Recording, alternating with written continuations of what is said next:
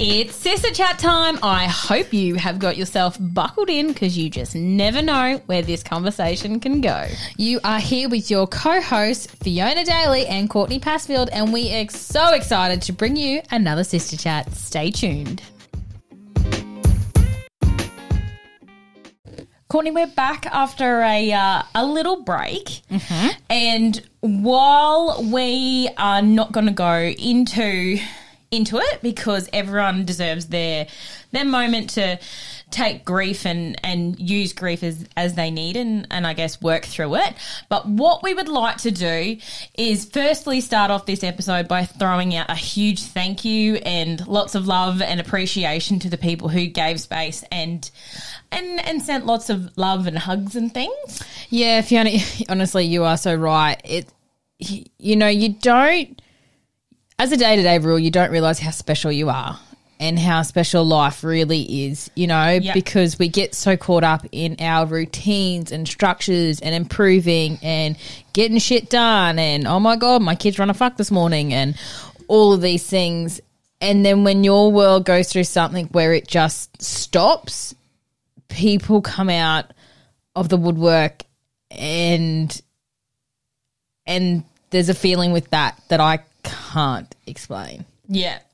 It's a special moment and it's a special, I don't know, it's one of those things that really just, knocks your socks off because you're like just incredibly blessed to have to be consumed by, to be consumed by grief, but to know that all these people show up and are there for you to help you along the way. Yeah. Now, I am going to slightly change the subject because I know you're not ready to talk about your grief. But it has prompted, and it is one of these things that it's quite consuming, but it has prompted for me and a lot of people to think about your life and whether you're living it to the fullest. And I know we've said, like, if it was your last day, are you going to look back at your life and know that you've shown up as who you said you wanted to be? And are you going to be, I don't know, are you going to be proud? I had a conversation with a lady and she said, this is why I live my life to its fullest. And it was quite an aggressive way that she was like, you know what? No one else is doing this. And I thought to myself, okay, good on you. Like, I'm glad that you feel like you're ticking all the boxes. But would you get to, say, pearly gates or I don't know. Yeah. Whatever your beliefs are, whether you think it's kind of warm down there or you're up at some pearly gates, do you get there and do you get a chance to reflect and go, yeah, or do you go, ew? Yeah, it's been one of those things that, like that since the passing of Jake's dad, Jake and I have had a lot of conversations around this and what you'd want your last day to look like. And I was talking to only a girlfriend a couple of days ago and I said to her about this and I said that, when Jake asked me what would I want my last day to look like, it really dawned on me how much that day looks like my day-to-day. Yeah. How much that looks like me watching the sunrise and going for a walk because I know it's my time to clear my head and it's my me time. It looked like, that really present time. You could imagine how present you would be if you knew that this, you'd sit next to the moments. Yeah, you'd let them yap instead of eat their dinner when you've asked them 45,000 times just to put the bloody bean in your mouth and chew it up and swallow it. All those things, and I think it just strips away so much of the noise when you start to go, okay, what would I want to do? And how lucky we are to live in a world that I can hand on my heart say that I do actually do what I would do for my last day every day, and how much that needs to be given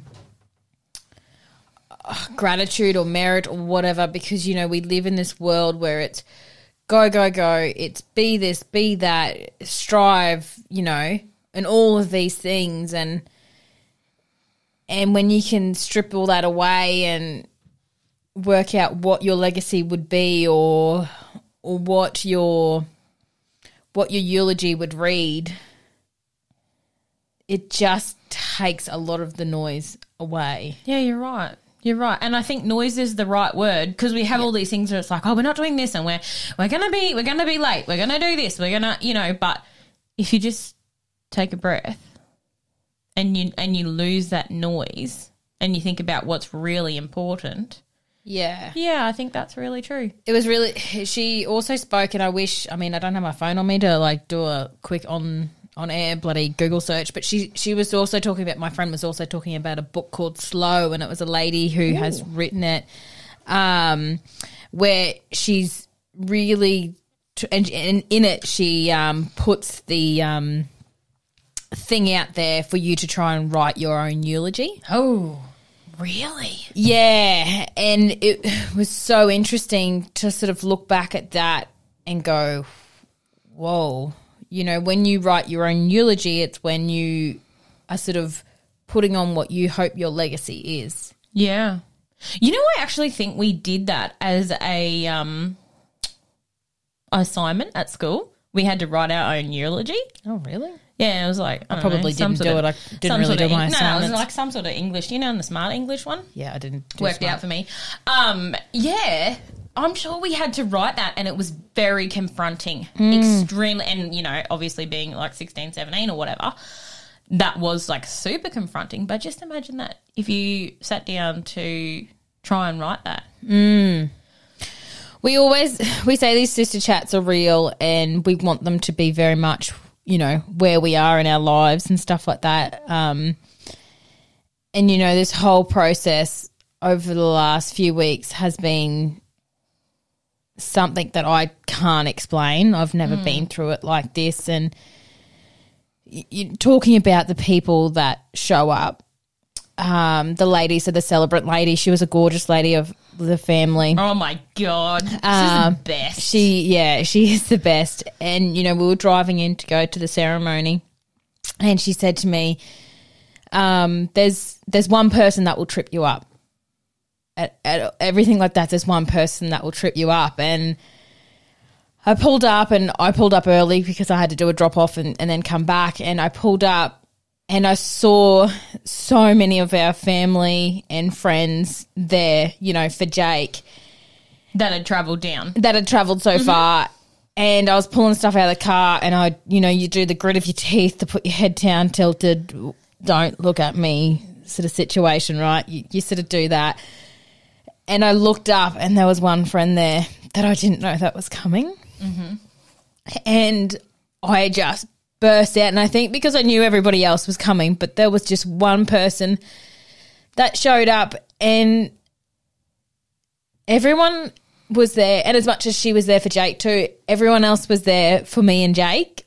And I looked at her in that moment and thought, you're here for me, you know, and that was the sort of the first moment when I took the time to start my grieving. Yeah. Yeah, for sure. And, yeah. That was very special. When we drove past and I saw her car, I was like, oh, my God. And Jesse's like, yeah. Somebody told him. He was like, oh, yeah.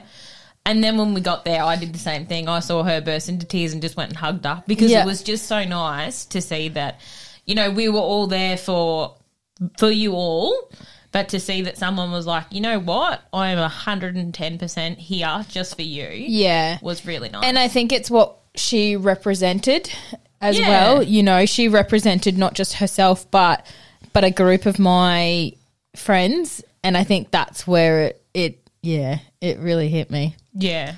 That is special, isn't it? Yeah, very special. Very special. But it's nice to see, you know, when people have asked how you guys have been going, it's the thing that I've said, it's just so nice to see people showing up. Yeah. And just popping up and being like, hey, is there lawn mowed?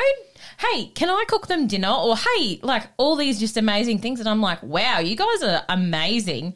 And then at the funeral to talk to people and be like, you know, oh, so I'm Jake's sister-in-law, because you're kind of like, I don't know you, you know, it was sort of strange. And to the people that were like, oh, yeah, well, I came because I went to school with 15 years ago, or I did this 20 years ago, and I just wanted to come and make sure that, you know, that Jake knew I was here, or that Brad knew I was here, or Zoe or Kerry. Like, it was just, it was so special to have somebody that was like, yeah, you know, we did like a course together.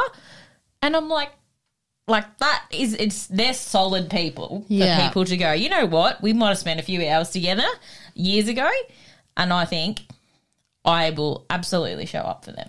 Yeah, it also makes you, I suppose it makes you reflect, and that's where I am at the moment. You know, like if you have a conversation with me out of here, you know, like I've asked you so many things this morning, Fiona, right? Like, okay, so, you know, where do you have this? Have you got this written down? You know what I mean? Like it's like I'm sort of trying to prepare for the worst for us. And and it's one of those things that, you know, speaking about the ceremony, you know, you look around and you go, we must be all right. Yeah. Like, we must be all right, people. Yeah, you are good people. You're like... Yeah, like I mustn't be shit. Like I know that sounds silly, but... No, but I think, you know, you go, oh, you know, you have a bad day, or you have a conversation and you go, oh, geez, I did not show up my best today. But you know what? That doesn't matter. It's probably, you know, we always see the negatives and we don't see the positives. And that's, you know, just to hear, like I said, those comments... Or like, that's so special. Yeah, it is. Yeah, it is. And I think, you know, I also had a lot of Jake's mates sort of say to me, I just don't know what to say. I don't know what to say. And I think, yeah, the awkward silence might be there, but it's because you showed up. It's not. Yeah, you know, like, and I get that now. Like, I get when people go, I just don't know what to say, and it's like sometimes there's nothing to say. Like. And that's okay. You don't have to try and say anything, but it's in those moments you standing there saying nothing says more than you could ever because realise. They're holding space. And I think that's such a powerful thing, and especially for men. Like that is immensely powerful because it's an extreme emotion. Like that is heartbreak, isn't it? It is absolute heartbreak.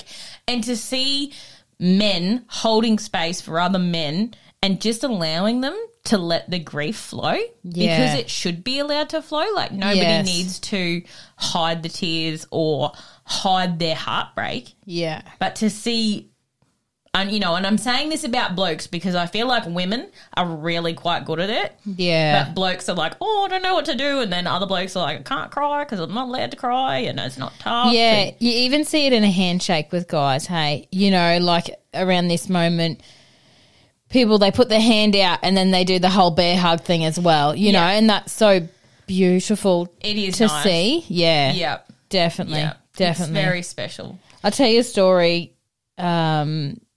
So the afternoon we found out, we get Jake down to his mum as quickly as possible, and I looked to the kids and I'm like, fuck, I'm going to their house. Like, I'm going to Nanny and Pa's. They're gonna question where Pa is. And, you know, you try in that moment, you're like, fuck, I wish I didn't have to try and explain this to a 4-year-old and a 2-year-old, you know, 2 4-year-olds and a 2-year-old. Yeah. And I say, I go to Lane and Kels first, right? I'm like, Eli's just on another planet. Anyway, so, you know, I'll go to these ones first and see how I can get it. And I get the 2 kids in front of me and I was like, now, tomorrow we're going to Nanny and Pa's house, okay? But Pa's not going to be there. And I burst into tears. And that was probably the first time I'd really cried. And Lane, he's so, I always say it. I know I always say it, but once again, it just shown so much more that he's my biggest teacher. And he gets this, like, his hands up and he's like, look, mummy. And he's just in this real, I don't know, how would you explain? He's taking control of the situation. Yeah. Like, he was stepping up as the man of the house and he's 4 years old. Yeah. And he was just like, he had his hands up and he was just like explaining things to me, right? And he's like, look, mummy, what you've got to do. And I'm like, you know, it's not going everywhere and crying and all the rest of it. Mummy, what you've got to do it's just breathe. It's just breathe. Come on, mummy. And he just starts going with me. And I just looked at him and I just was like, I'm going to come back. And Kelsey came over and joined it too. Yeah, and then she starts and I'm like, okay. Yeah. Okay. Well, that's when you know you're not doing a shit job. Yeah, yeah. And I mean, he was right. Like, I did need to breathe. But then I get what you were trying to do, that you were trying to explain it to them. Yeah. Yeah. At the funeral, because it was a celebration of life, at the funeral it was like, you know, because you guys had all been saying, you know, this is going to be a party for Pa. Yeah. And as the hearse is getting ready to leave, they're like, Auntie, like the twins, they're like, Auntie, where's Pa? Like, he's missing his party. There's lots of people here. And I said, oh, remember Pa? Because the most beautiful gesture happened. Somebody had purchased a star in his name. Yeah. And I said, remember Pa's in the stars? And I said, why is he there? Their party is on. Yeah. And I said, well, because the stars weren't very bright and they needed to be brighter, so they thought Pa could help. What do you tell 4-year-olds? What do you, like, and Eli, I don't know what you tell Eli. Oh, Pa's on the moon. You know, I was only telling Nanny this morning that, you know, that it's, I don't know if it's Walt Disney or it's on the start of like Kung Fu Panda movies. You know how DreamWorks. DreamWorks. Yeah, and there's that young boy that sits on the moon with and the fishing rod. With the fishing rod, yeah. So my kids just legit think that Pa's up there fishing. That's not bad. Well, Pa's not really a fisherman. So we're like, he's camp drafting yarns. Yeah, exactly. Yarns. Yeah, having some beers, cold ones. Mm-hmm. Yeah. Yes, it's one of those times, isn't it? Grief it's a really hard time, and everyone needs to take their own journey. Yeah, I guess I don't really love the word journey, but I feel like everyone has their different path for that. Yeah, definitely. So basically, we just wanted to roll in today with a lovely little thank you, and sorry we went MIA on you. That we just had to be elsewhere. Actually, yeah. There was no other choice. So yeah, and there's nowhere else we would have rather have been than yes. there. So absolutely. So we are going to leave you with, if it was your last day, or how do you see your last day, and are you showing up to be who you say you want to be? And with that last day thing, it's also questioning whatever that is, why can't you do a little bit of that every day? Oh, that's a good one. That's a really good one. And you know what? Just to like throw a proper spanner in there, any shit you're dealing with that you're just dealing with because you feel like you have to, if that was your last day, would you be dealing with it?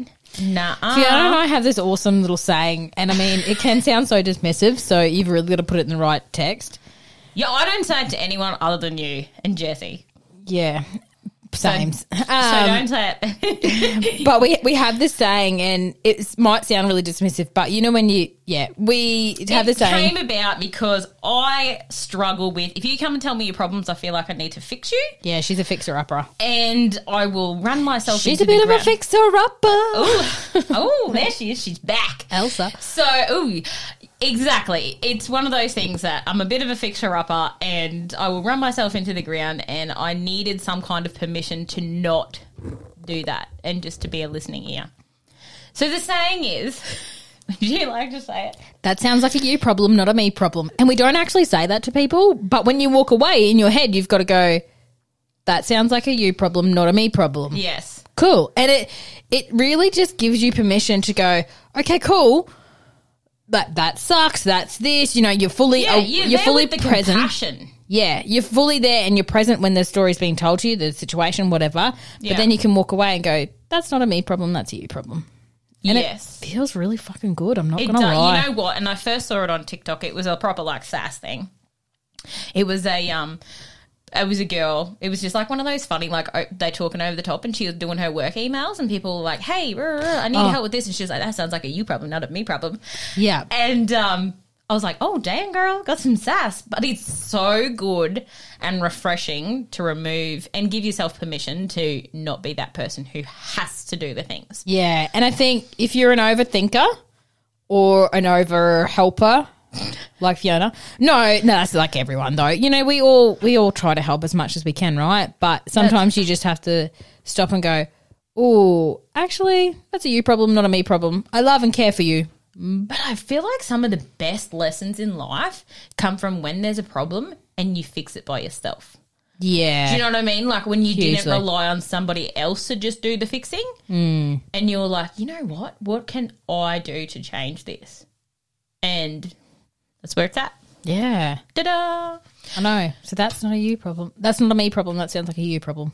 Exactly. Say it to people's faces, damn. That's harsh. It's in your head sort of a yarn. It's like as you walk away, you're like, she's a bit of a fixer-upper. Yeah, we've watched Elsa way too many times. We have watched Elsa a lot. Beautiful. Well, we are going to leave you with it. We're back. We're going to be a little slow on getting the recordings out, so there may be a skip here and there on a Tuesday, but you will get some good sister yarns. And if you're not in the Your Daily Pass podcast Facebook group, get on it. Where you at? What's that thing? Where you at? The other thing I do want to finish off with is see some beauty in every day. Because there is beauty in every day. Bless. And even more so, see some beauty within yourself. Yes. Because our brains are negatively geared, so we tend to look for the ugly. So just do yourself a favour and look for some beauty in there. Exactly. And sending big love to all those who are out there. And yeah, thank you for this nice and short and sweet sister chat of where we're at. Bye-bye.